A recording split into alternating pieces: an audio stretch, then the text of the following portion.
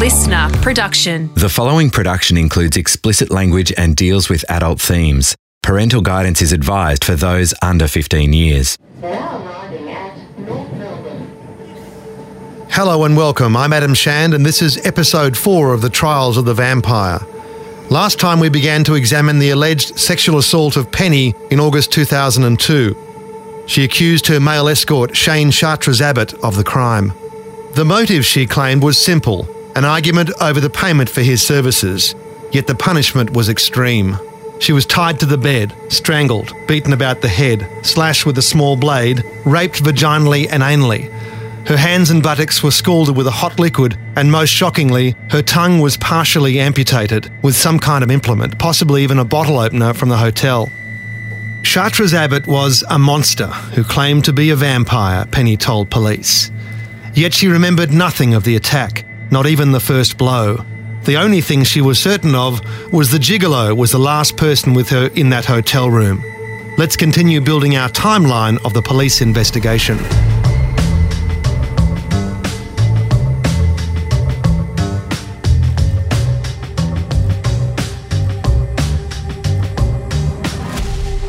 Sometime around 5 a.m, Shane left the Hotel Seville. That's what he told his supporters after his arrest. Penny was almost asleep and unharmed. She called after him. You should go home to your wife and dogs. No one saw him leave and there was no CCTV footage. His partner Kathleen called him around 5 a.m. on his mobile. He was in a noisy place. There were voices or television in the background, she told police. He would be home soon, he said. But he didn't go straight home. It was nearly 2 hours later when he slipped into bed beside Kathleen. So where was Shane in that missing interval of time? My name is Catherine and I'm 33 years of age. At present, I work as a sex worker at the Main Course Brothel, 58 Dudley Street, West Melbourne, and I've been working there since March 2002. On September 10, police from the Sex Crime Squad interviewed a female escort about a client who pitched up just before closing time. An actor is playing the part of Catherine. At about 6:10, the hostess asked me if I was interested in a bondage booking. I accepted and proceeded to discuss the terms and conditions of the booking with the client. He told me his name was Shane. He was shorter than me, about 5'7", with fairish hair, tied back in a ponytail, and he was wearing a dark overcoat and dark clothes with lace-up boots. He also had with him a dark-coloured bag containing, amongst other things, his own personal sex toys, including a big black latex dildo, a whip, a gimp mask and handcuffs. He was very forthright in his request for very specific and extreme bondage role-playing. He requested several things. He was to take the submissive role, being tied up, chastised and humiliated for any perceived mistakes. If you harbour doubts about Shane's innocence, what's coming may tend to confirm them, but don't rush to judgment yet. This evidence was never given in court. It was considered too prejudicial and the media never got hold of it. A warning here, you may want to skip forward a minute or two. It's not for the faint-hearted.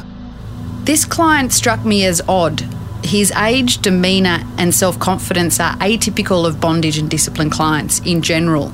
His ability to verbalise his desires indicated to me a person familiar with the sex industry or personal fetishes, because B&D clients are older, wealthier and reluctant to talk openly about their sexual requirements. Shane apparently wanted everything on the menu at the main course, and some items that weren't. He requested toilet slavery, boot worship. He wanted me to perform anal sex on him using a strap-on dildo, cock and ball torture, which involves tying the penis and the scrotum together.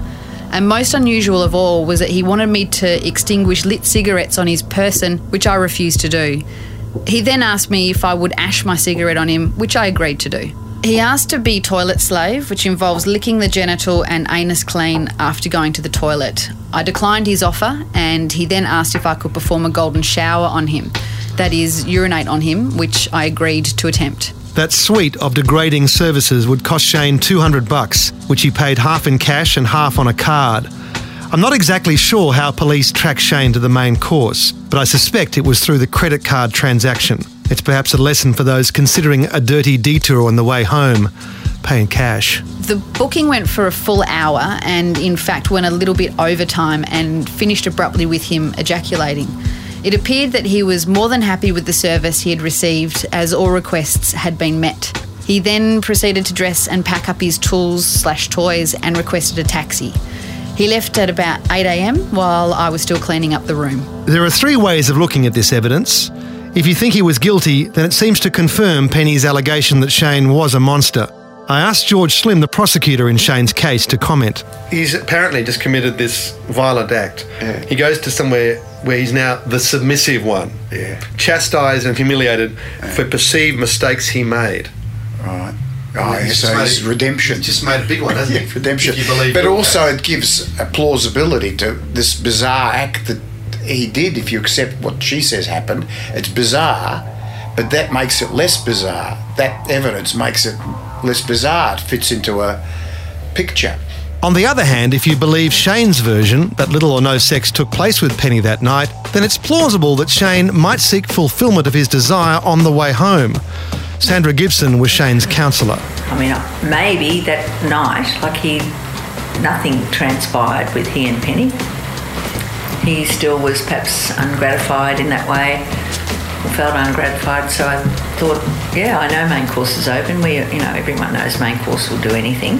So that doesn't surprise me. And I mean, that's kind of how people would engage BDSM. That's in that kind of, the dark hours of the wee morning, Yeah, when everyone else is done for the night, that's when that world gets going. And there was a third possible impact on the minds of a jury. This explosive evidence, coupled with what was alleged to have occurred in room 307, might seem too bizarre to be true. Except that you might find it implausible that he did this, because you're not expecting people to behave that way. An innocent jury that's not used to that sort of conduct would think, oh shit, people don't do that. People don't do that. That's what they might think. Shane's counsel was Ross Privatelli, an experienced criminal defence lawyer. He regarded this evidence as damaging, but Shane was relaxed. A visit to the main course to him was like unwinding with a drink after work. Well, I've got to remember he's a sex worker, so I guess his approach to things were a little different, but he did say that he was, I don't know whether these are exactly his words, but he would talk like this. He said, I just went to chill out, right? He was, it's difficult because, here we get into the issue of, morals and ethics and standards and community standards, all right. In this series, you're going to hear so many stories and theories that appear to be plausible, but in fact they're probably total fiction. By the end of our story, you may ask, does that even matter? It's not about the truth, it's about proof and plausibility. Reasonable doubt is plausibility. You don't have to be true to raise a doubt, it just has to be plausible. How many cases you've been involved with where these scenarios are plausible, but they're not true? Oh, I'd say many. Many. That's what reasonable doubt's about. And people have gone to jail or not or not gone. I think more often not gone. More often, I'd say, roughly speaking. But that's what reasonable doubt's about. How do you raise a reasonable doubt? The jury don't know these people from a bar of soap. So they get a hypothesis gets put up, and it depends on how things fit, The main course evidence was really just a side salad. The Crown would need physical evidence of the main allegation to prove a criminal intent.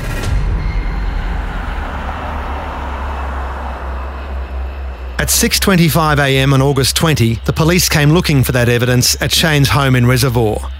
The items suspected of being used in the attack are listed on the search warrant. 2 red wine bottles, a knife, a pair of pliers, adhesive tape, and the sex toys that Shane carried in his black bag. They also sought Shane's long black overcoat, Penny's handbag and bank cards, her pants and underwear, and her mobile phone. The search produced mixed results. They found none of the items involved in the attack, except for the bondage and discipline kit. Shane did not dispute he was at the hotel or that Penny was a client. They also found Shane's coat, and forensic tests showed there was blood on it. Penny's blood. How much blood was on the coat? Splatters, not a lot. From my recollection, it was like a spray. It wasn't a situation of the sleeve of the coat being drenched in blood or something like that. My recollection is it was like a spray, a nosebleed type thing, just not heavy, but that type of thing. But that wasn't the point. The point was that Shane said he left the room and there was no blood, anyone's blood. And listen, we asked him questions about other ways blood could have, whilst they were engaged in what they were engaged in, whether Penny was having a period or whether there were any other forms of, bleeding, things like that. So we explored all those issues. Yeah. Shane said, no blood, period, no blood. Yeah. So how could there be blood on this coat? The police seized and searched Shane's work bag. Inside, they found Penny's Ericsson mobile phone. There are two versions of how this discovery took place. Kathleen Price testified at Shane's trial that she observed a police sergeant empty the bag's contents onto the floor of the bedroom during the raid. An actor is narrating her evidence. They took everything out and put it next to the bag. All of his bondage equipment, the condoms and lube were in the bag. They also took out his books, the exercise book, some scrap paper, pens, pencils, the carbon book, everything. The sergeant contradicted this. He said he searched the bag only when he arrived back at police headquarters during a break in Shane's interview. There were apparently no witnesses to this discovery. It's interesting to note that Shane was not charged with the theft of the phone. In your black work bag, that you call it, there was also another mobile phone located in there. There shouldn't be. No comment. I only have 2 mobile phones. And that mobile phone we turned on. And if we dial Petty's phone number, that number rings. So he put it to you at this stage that it's her mobile phone. No, it wouldn't be in my bag. Can you give us... Someone put it in my bag, which I don't know who would have, but I did not have her mobile phone, so... Who could have possibly put it in a bag? Well, I guess it could be you guys. If you guys have Penny's phone, you guys are the ones that know all the information, and she's accused me, so maybe... I don't know. That's all I know, but there's no way that I put her phone in my bag. We were always on shaky ground in terms of throwing up a strong alternative scenario to a jury or to a judge. So our best line of attack was simply defence, right? To attack the circumstantial evidence as it was thrown to us, the phone, the blood on the coat, motive, all those things. The Crown had to explain why Shane switched from satisfying a customer to savagely assaulting her.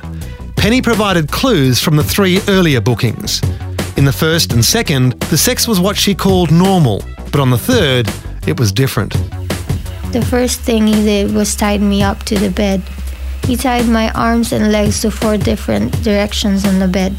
He used white cotton cloth and tied them to the legs of the bed. He then started having sex with me by putting his penis in my vagina. He was also trying to put his fingers in my bottom, and I told him no, that it would hurt me and not to touch it. He then put a pillow in my face. He was doing it softly, but he held it there for 1 or 2 minutes, and I was starting to get scared and told him to stop it. He said okay and took it off. He then said to me, "It's good, isn't it? You don't know what's going to happen to you." I told him I thought it was weird and that I didn't know him and I didn't like doing things like that with people I didn't know. He then said, "Okay, I'm not a bad man." That visit, Shane told me that he was old. I said to him, "What are you talking about? You are only 27. He then went on to tell me that he was a vampire and used to drink blood to live. He said he was living before the city had been built, meaning Melbourne. He said that he was now living in the real world and that he ate real food now. He said that his girlfriend knows that he is a vampire." This revelation apparently didn't put Penny off. A friendship was growing. In the first booking, Shane had revealed his real name, and after the third, he began to ring his client for social chats. He said he was ringing up to say hello. He said that he was going to buy a car and spoke about problems with his girlfriend. I think the problems with his girlfriend was to do with them having no money. Penny said Shane wanted a friend, but also a regular client. He said that he wanted to see me again, but I would have to give him money because he didn't think his girlfriend would be very happy. I told him if I didn't have to pay, I would be happy to see him again. I suggested that we could share hotel expenses. I said to him that I wouldn't ask for it, as I understood that he did this for a living, and it was only if he was happy to see me. He said to me not to give up on him, as he might call me in a month. Shane told his counsel that he did want to see Penny again, but flatly denied Penny's version of the bookings. There was rough sex and bondage from the first night, and anal sex too, all with Penny's consent, he said. He put a pillowcase over her head, tied her hands behind her back, and had sex with her from the rear. Far from being scared and refusing this, She had kissed him passionately afterwards, according to Shane. The later encounters progressed in the same vein, and the intimacy between them deepened. And they enjoyed one another's company. They were into the same thing. There was some sort of honest exchange they had. So, yeah, I'd say definitely they had, developed something that was special to them. Penny was a rarity in Shane's clientele, a woman who might be prepared to engage his bondage and discipline skills. Most of his clients were men wanting conventional gay sex, and Shane wasn't gay. Sandra Gibson again. That's a hard thing if you're not gay. Yeah, and even if you are gay, that narrower focus on the work that you would have and the particular cohort that you'd be attracting, it potentially can fuck you over, that kind of stuff. The Crown case was that Shane became frustrated with Penny's reluctance to pay him. Perhaps he felt disrespected, that he was being used, and this frustration in Shane boiled over into violence, or so the Crown's theory went. But the case had limitations. The case is based on circumstantial evidence. I mean, poor victim herself couldn't identify Shane as her assailant. Couldn't remember anything? No. So she's out of the picture completely. Although she totally believed that it was Shane. She is convinced that it was Shane. Based solely on the fact that he was the last person she can remember in the room. That's all. Shane was on remand for more than 2 months. It was only in jail that he began talking about snuff movies. Until then, he hadn't told anyone about Penny's warning on the night of the attack that someone was coming to kill him. Her confession that he was to star in a snuff movie. Shane thought that he was being set up and that Penny was perhaps being set up, and both of them were going to be participating in a snuff movie. It was something that we took on the basis of his instructions, but we had no evidence of any cameras being planted in the room or any audio equipment being planted in the room. It was something that Shane believed could have occurred. When did he first say that to you? It was fairly early on. I think it would have been after he was on bail in my office here. And I must say, I felt that there wasn't much strength in that claim. We couldn't prove it on the material that we had. So it would have been a question of cross-examining Penny. As the police gathered evidence, another scenario that's relevant to our story was beginning. Penny was recovering in hospital after surgery. A week after the incident, she called her former boyfriend, Mark Perry. She didn't tell investigators this until 7 years later. An actor is playing Penny's part. I rang Mark on his mobile. I told him that I was in hospital and he asked me why I was in hospital. I told him that he didn't need to know why and that I was just in hospital. He asked me what had happened to me, but I didn't tell him on the phone. I told him that I didn't want him to come, but an hour later he turned up at my room. I could see that when he saw me, he was really sad. He asked me who do this to you, and I said I didn't know. I said this because I was still affected by all the drugs that the doctors had given to me. At that stage, I couldn't remember too much. He said, "Do I know him?" And I said I didn't know him. He was not there long, but he sat there and looked at me before he left. Mark Perry was there again when Penny was released from hospital. Associates said he felt responsible for her. He was taking what happened to her to heart. Melbourne car dealer Max Walker was distributing party drugs in the city's gay club scene for Perry at the time. He's declined my invitation for an interview. An actor is narrating a statement he gave police. There was no doubt to me that Mark looked upon Penny as being a special girl to him, even though he had other Asian girls hanging around him on the side. Mark specifically told me that he wanted to kill Chartres Abbott. I saw Mark angry and he definitely was upset, and it pretty much reduced him to tears. He was very emotional about it. He was adamant that he was going to get the guy who did it, whether he was in jail or not. I make no allegation against Mark Perry based on this statement. It's natural for someone in Perry's place to want revenge, but having those feelings and acting upon them are two very different things. There is a lot more evidence to come. However, I will say that jail was the safest place for Shane at that time. One afternoon in October, while Shane was still in custody, his agency Cloud9 received 2 curious phone calls. The first was from a female. The receptionist, Robin Woodlock, thought it was Penny on the line. She took the initial booking from Penny in July and recognised the voice. The call came through on a line designated for regular clients. The caller wanted a male escort, but she sounded like she was under duress, Woodlock told police. The caller said she had to go and would call back, but she never did. Minutes later, an Asian-sounding man rang to book an escort. He wanted a male to wait outside the Myer department store in town. They would go on to meet some of his friends in Chinatown. The address the caller gave in North Melbourne turned out to be fictitious. Woodlock rejected the booking, suspecting the calls were connected. After Shane was released on bail in late November, he visited Cloud9 and spoke to Woodlock. No doubt the calls came up, as Woodlock made a report to police about them. Shane told her Asians had been involved in the attack on Penny, and St Kilda police had something to do with it. The St Kilda beat included Melbourne's most notorious red light district, and over decades, a number of officers had been accused of involvement in prostitution, extortion, drug running, and even murder. Shane told Woodlock that St Kilda police were corrupt. They were into everything, including setting him up for a snuff movie. We'll delve into that after this message. Welcome back. Shane alleged an Asian organised crime ring had set him up, and the police were in on it. They'd planted evidence in his house, Penny's phone and the overcoat with her blood on it. However, the coat, which was in a large size, wasn't his, he claimed. Ross Privatelli again. Shane and I met at Northland Shopping Centre and went to the store where he recalled buying the coat sometime earlier. They still had that style of coat. I grabbed it and I said, Shane, try this on. And he did.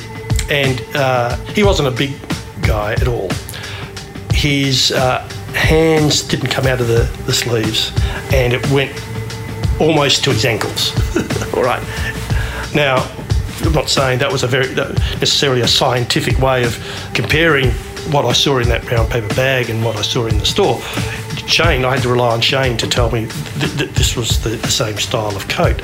But clearly that size coat looked ridiculous on him, right? The shoulders were disproportionate to his, the arms, the sleeves were too long, and the bottom of the coat. Now, the bloodstains were the victims, but the coat was not. Privatelli had doubts about the medical evidence too, especially the injuries to Penny's tongue. It was a lurid and sensational piece of evidence, the partial amputation of a tongue. That was perhaps somewhat exaggerated. I mean, she suffered a vicious injury, there's no doubt about it. But I'm not sure. I mean, I read the material. The material talks about the tongue being pulled out in some respects. The tongue being pulled out. It's not that easy to do, though. No, but the tongue wasn't pulled out.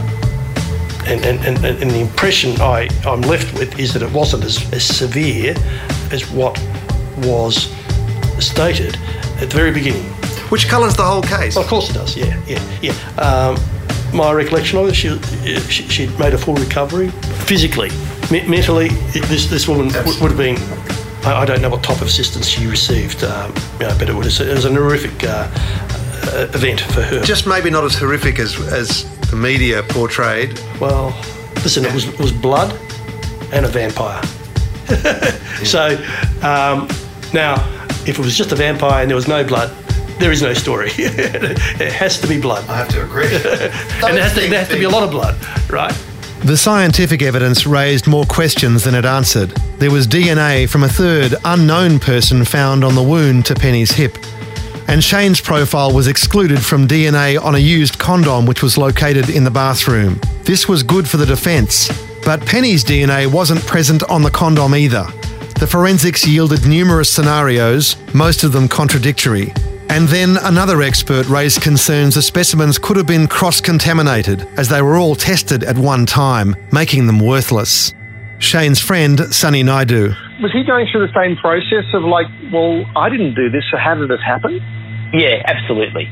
He was as flabbergasted as one could be, especially being so close to the situation as far as, the last person to see her, apparently the last person to see her. Obviously, he's not the last person to see her, there was somebody else. But lots of things were going through his mind, was racing. In the months leading up to the trial, Shane felt increasingly tense and isolated. The lurid press coverage made him feel like a target. He told Kathleen that he feared for his life, but she dismissed that as paranoia. Shane told me that Penny and her friends were going to kill him, but I don't know why or how. I don't know when she threatened him, and I thought he was just being stupid. I told him that if they were going to do anything, they would have done it by now.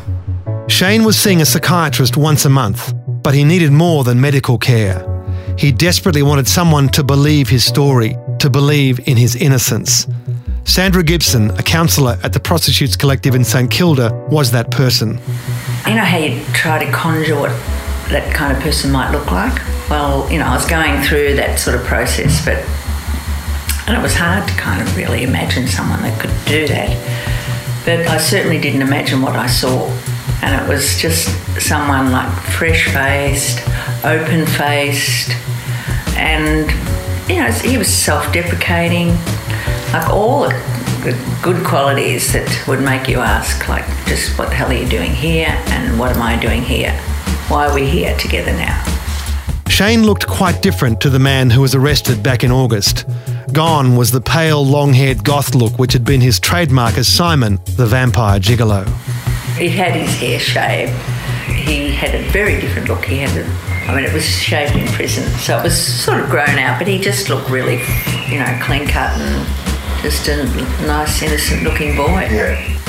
Once sort of I got over, like, just the innocence that stood before me, I did say to him very clearly first up, Shane, if I think for 1 minute there's any truth in the matter that you've been involved in this or are capable of it, I cannot work with you. And he just looked me straight in the eyes and just said, I did not do it. Please let me tell my story. Let me hear my side. So, yeah, he presented his case. And, I mean, there was just not one moment where I didn't think he wasn't telling the truth. Sandra saw Shane every weekday for 6 months before his trial, and there were phone calls outside of their sessions. The thing about Shane, he'd get very animated and excited. So when he was, unravelling, or the story was unravelling, and we'd be, sharing that and having that sort of engagement, he'd go home and then he'd ring me not too long after because something else would have come up that he remembered. So he'd ring me again. And I did. I got to really trust him and enjoy and like him. The more they talked, the more unlikely Penny's allegations seemed to Sandra. No, it's just bizarre. Like, it doesn't work in any sense of the industry or even in terms of basic human engagement unless you are, very unwell, mentally very unwell. And you're bringing lots of complex and nasty past to your situation. I mean, yeah, Shane had a complex past, but he wasn't really scarred by it, and he didn't have enmity or bitterness associated with him at all. It was more like it was an interesting past. Did he speculate about any other possible avenues how this could have happened? Yes, I mean, his first thing to me, and it wasn't real anger, it was like a desperation for explanation. It was like, Sandra, that kind of crime, that's Asian payback. It's standard Asian payback. And he said, she owed them 30 grand. And she hadn't paid, it was more than that, but because she was in her 30s, I think, and she had came over here when she was really young and hadn't paid her debt back, so she owed them lots of money. We can't discuss Penny's background for legal reasons, but take it from me, this part of Shane's story is doubtful. Sandra Gibson also got Shane's side of the vampire story. Was that something you discussed with him? Oh, yeah, and in a very humorous way too. Like, it was very lighthearted, like he said. And that was part of the thing they shared. He said first when he disclosed this, it was in the context of his and Penny's relationship. And he said, one of the things we've got in common is we read Helen Rice books. And love them, and we kind of share the content of the book and incorporate some of that into the mystery of our relationship. Anne Rice wrote a series of books on the undead. The best-known work was Interview with the Vampire, which was made into a film starring Tom Cruise, Brad Pitt and Christian Slater. Shane had a copy of the book and rented the film several times from his local video store. Hence that kind of physical manifestation of the goth look. You know, like not that I saw him with the Gothorpe, but he showed me photos that were taken at the police station where he had the coat and the long hair, and that was the persona that he kind of took upon himself to, I don't know, just as part of his BDSM. Right. So the vampire thing, we came hit the press and the rest of the vampire. If I hadn't seen the pictures, I couldn't have really conjured him as a vampire. I mean, he had too fresh a face. Not at any time did I sense a darkness or a deep anger or anything that he was, suppressing. Or a need for blood. No. Sunny Naidu also discussed the vampire story with Shane. It's like an actor. Like an actor goes into a role, they go into a certain state and they will act out the role, and once it's over, you walk out and then that's it. So, he'd talk to me about fetishes and things like that, and that's all just about providing what people want. This play acting didn't include tearing a woman's tongue out, and if they would do that to Penny, what would they do to him? And how did he feel about the upcoming trial? He was very, very anxious about it. Not just anxious, he was scared. And there were, a few times that he did sort of refer to his own fear about his life. I fear for my life, Sandra, he'd say. It's making me feel really, and I know because of the level of corruption that he described, that the fear was very real. And who was he afraid of? What he said is that there were people in very high places, like people that had much more power than anyone could ever imagine. Like there were, not just I said, well, yeah, there's the police, and he'd say, no, Sandra, it's much bigger than the police. He said, there's the police. You're talking magistrate, judges, and politicians. That he'd been with?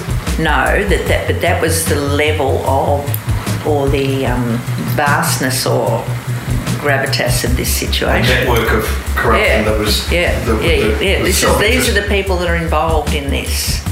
And I mean, he was, connecting this with, or correlating it with the Thai sex work ring at the casino, and the high rollers that were brought in there, and the people that support that, and keep it going, keep it floating. And they are like the people who go into that weird, dark, and I say weird in a very generalised way, because I would, it's BDSM. When you get to snuff, I'm talking weird. That's beyond or weird. The weird, yeah. Okay, that's off the scale of weird. Yeah, well, this, I don't think Shane even conjured that as being in that world. In the midst of all this, just before the trial, Shane's partner Kathleen discovered she was pregnant. Did that impact on Shane at all? Or? Yeah, it did. From his point of view, it gave him a sense of purpose. I don't know whether it was planned. I never asked that question. I don't know whether it just happened. But they were a committed couple. Obviously, she was aware of the work he did, this, that and the other, and you put that all aside, right? They were still a loving couple. And so he was thinking of a life beyond all this? He thought he was going to succeed in his defence. He didn't think he was going to be found guilty. Do you think he would have gone back to the business had this worked out? No. He was done? If he had to survive this whole thing, I think they probably would have gone into state or to the country, and they would have just got out of town. They would have had to get out of Melbourne. The trial began in late May 2003. Shane's barrister, Alan Hands, played the cards his client dealt him as aggressively as he could. On the second day of the hearing, the victim gave evidence. Penny still had no memory of the attack at all, but stuck to her story in her statement. She flatly rejected Shane's story about snuff movies and shadowy Asian crime gangs. Because he'd seen Penny on the stand. Yes, yeah. What was his reaction? His first reaction, she can't even look at me. And he said, there were plenty of occasions, like she would look over and then look, just look evasively past him. And she said, we looked one another in the eye. That was the trust we had in one another. And he said, not once could she look me in the eye when she was on that stand. Oh, I think he understood that she was under a lot of pressure.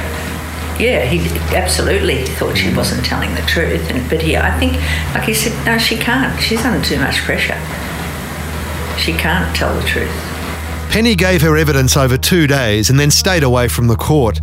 Her Thai friend Chusak backed up her story, but he was unconvincing even to the prosecutor. There was something uncomfortable about how, when he was asked questions, as if he knew things that he didn't want to reveal, but not necessarily directly relevant to the case.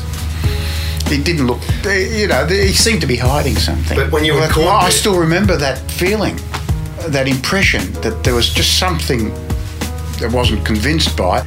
On day 3, there was a hitch, a remarkable coincidence. It was revealed the judge's nephew was now the victim's boyfriend. He'd met Penny while she was stripping years earlier. Months after the attack, they'd begun a relationship and were living together when the trial began. The judge had to recuse himself from the case. With Judge White now in charge, the trial resumed. The original judge's connection to Penny added another layer of intrigue and anxiety in Shane's mind. He was becoming very anxious, very anxious. And he had a kind of a word that I just recall it to this day because he used it with such kind of stark clarity the night before he was murdered. And he'd say, Sandra, I'm peaking. I can really feel myself peaking. And, when he said it when I was with him, I could see him. I could see exactly what he meant. Because he became really anxious and fidgety. And because he was so animated, like he found it hard just to sit still in one position for prolonged periods. And when his anxiety elevated, that became very exaggerated. During the trial, he met with his friend Sunny Naidu. Well, I remember the last time I saw him was at a pub in North Melbourne. He was extremely on edge. He was very nervous. He was very anxious and kind of a little bit paranoid. What did he say to you about it? He said he was positive, that he was being watched and people were following him. And he specifically said 2 people. It wasn't just a vague thing. He was seeing the same people on multiple occasions. Yeah, well, that's what he said. So I went through reassurance mode and tried to make him feel better about things so he wasn't as nervous, wasn't as worried. And I said, things will be okay. You didn't do it. It'll be over soon and you'll get your name cleared. When you heard that he had been killed, did that come back to you? Oh, definitely, yeah. Yeah, I felt sick. Yeah, it was pretty horrific when it happened because that's when sort of everything, all of those moments and memories, like a collage of memories just sort of hit you in one go. Despite his growing fear that he was being stalked, Shane had decided that he would give evidence. He wasn't compelled to, and it's a risky move for a defendant in normal circumstances. But Shane could not be dissuaded. He said vehemently no, not just no. This is not open to question. This is my decision. I'm getting on the stand and I am telling my story. Because this is not true. What's gone down so far, this is not right. And I want people to hear what really happened. And I mean, it was the afternoon that the police were coming on to disclose their evidence. He just sort of said, he said, I'm going to write a book, Sandra. He said, and I know I'll get, because things are going to unfold.